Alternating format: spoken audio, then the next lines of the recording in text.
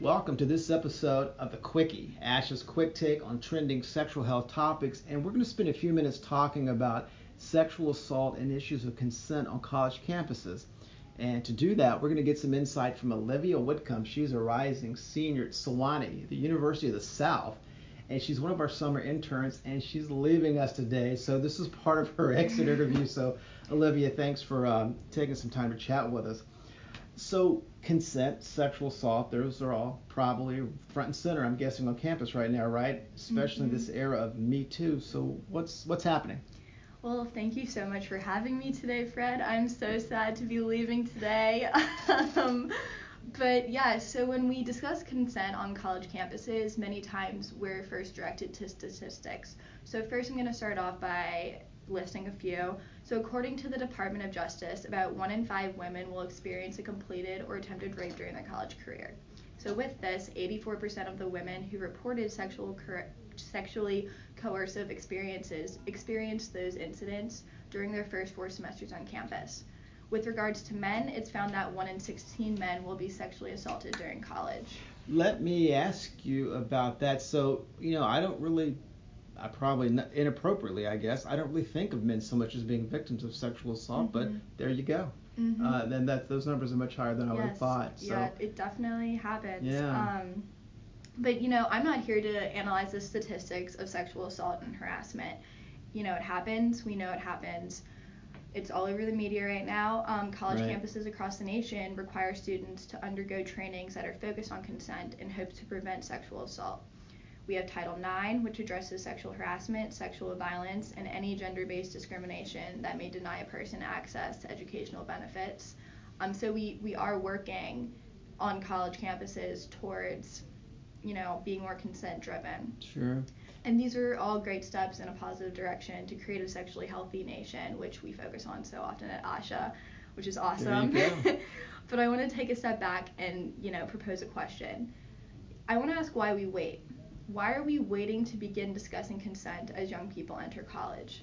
Consent in its most basic form, and I got this off of Google, is to give permission for something to happen. Consent is as basic of a concept as sharing is. And I remember in elementary school, as young as elementary school, being taught lessons on sharing time and time again. So the truth of the matter is that the majority of child victims of sexual abuse are aged 12 to 17.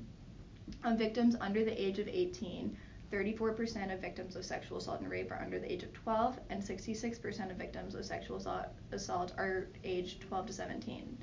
So based off of this, children do need to be taught lessons on consent throughout their lives.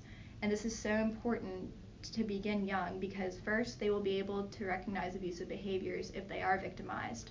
And also, this, gives hope that consent will become as natural as sharing is and will be instilled as a value rather than a lesson that needs to be taught once becoming sexually active.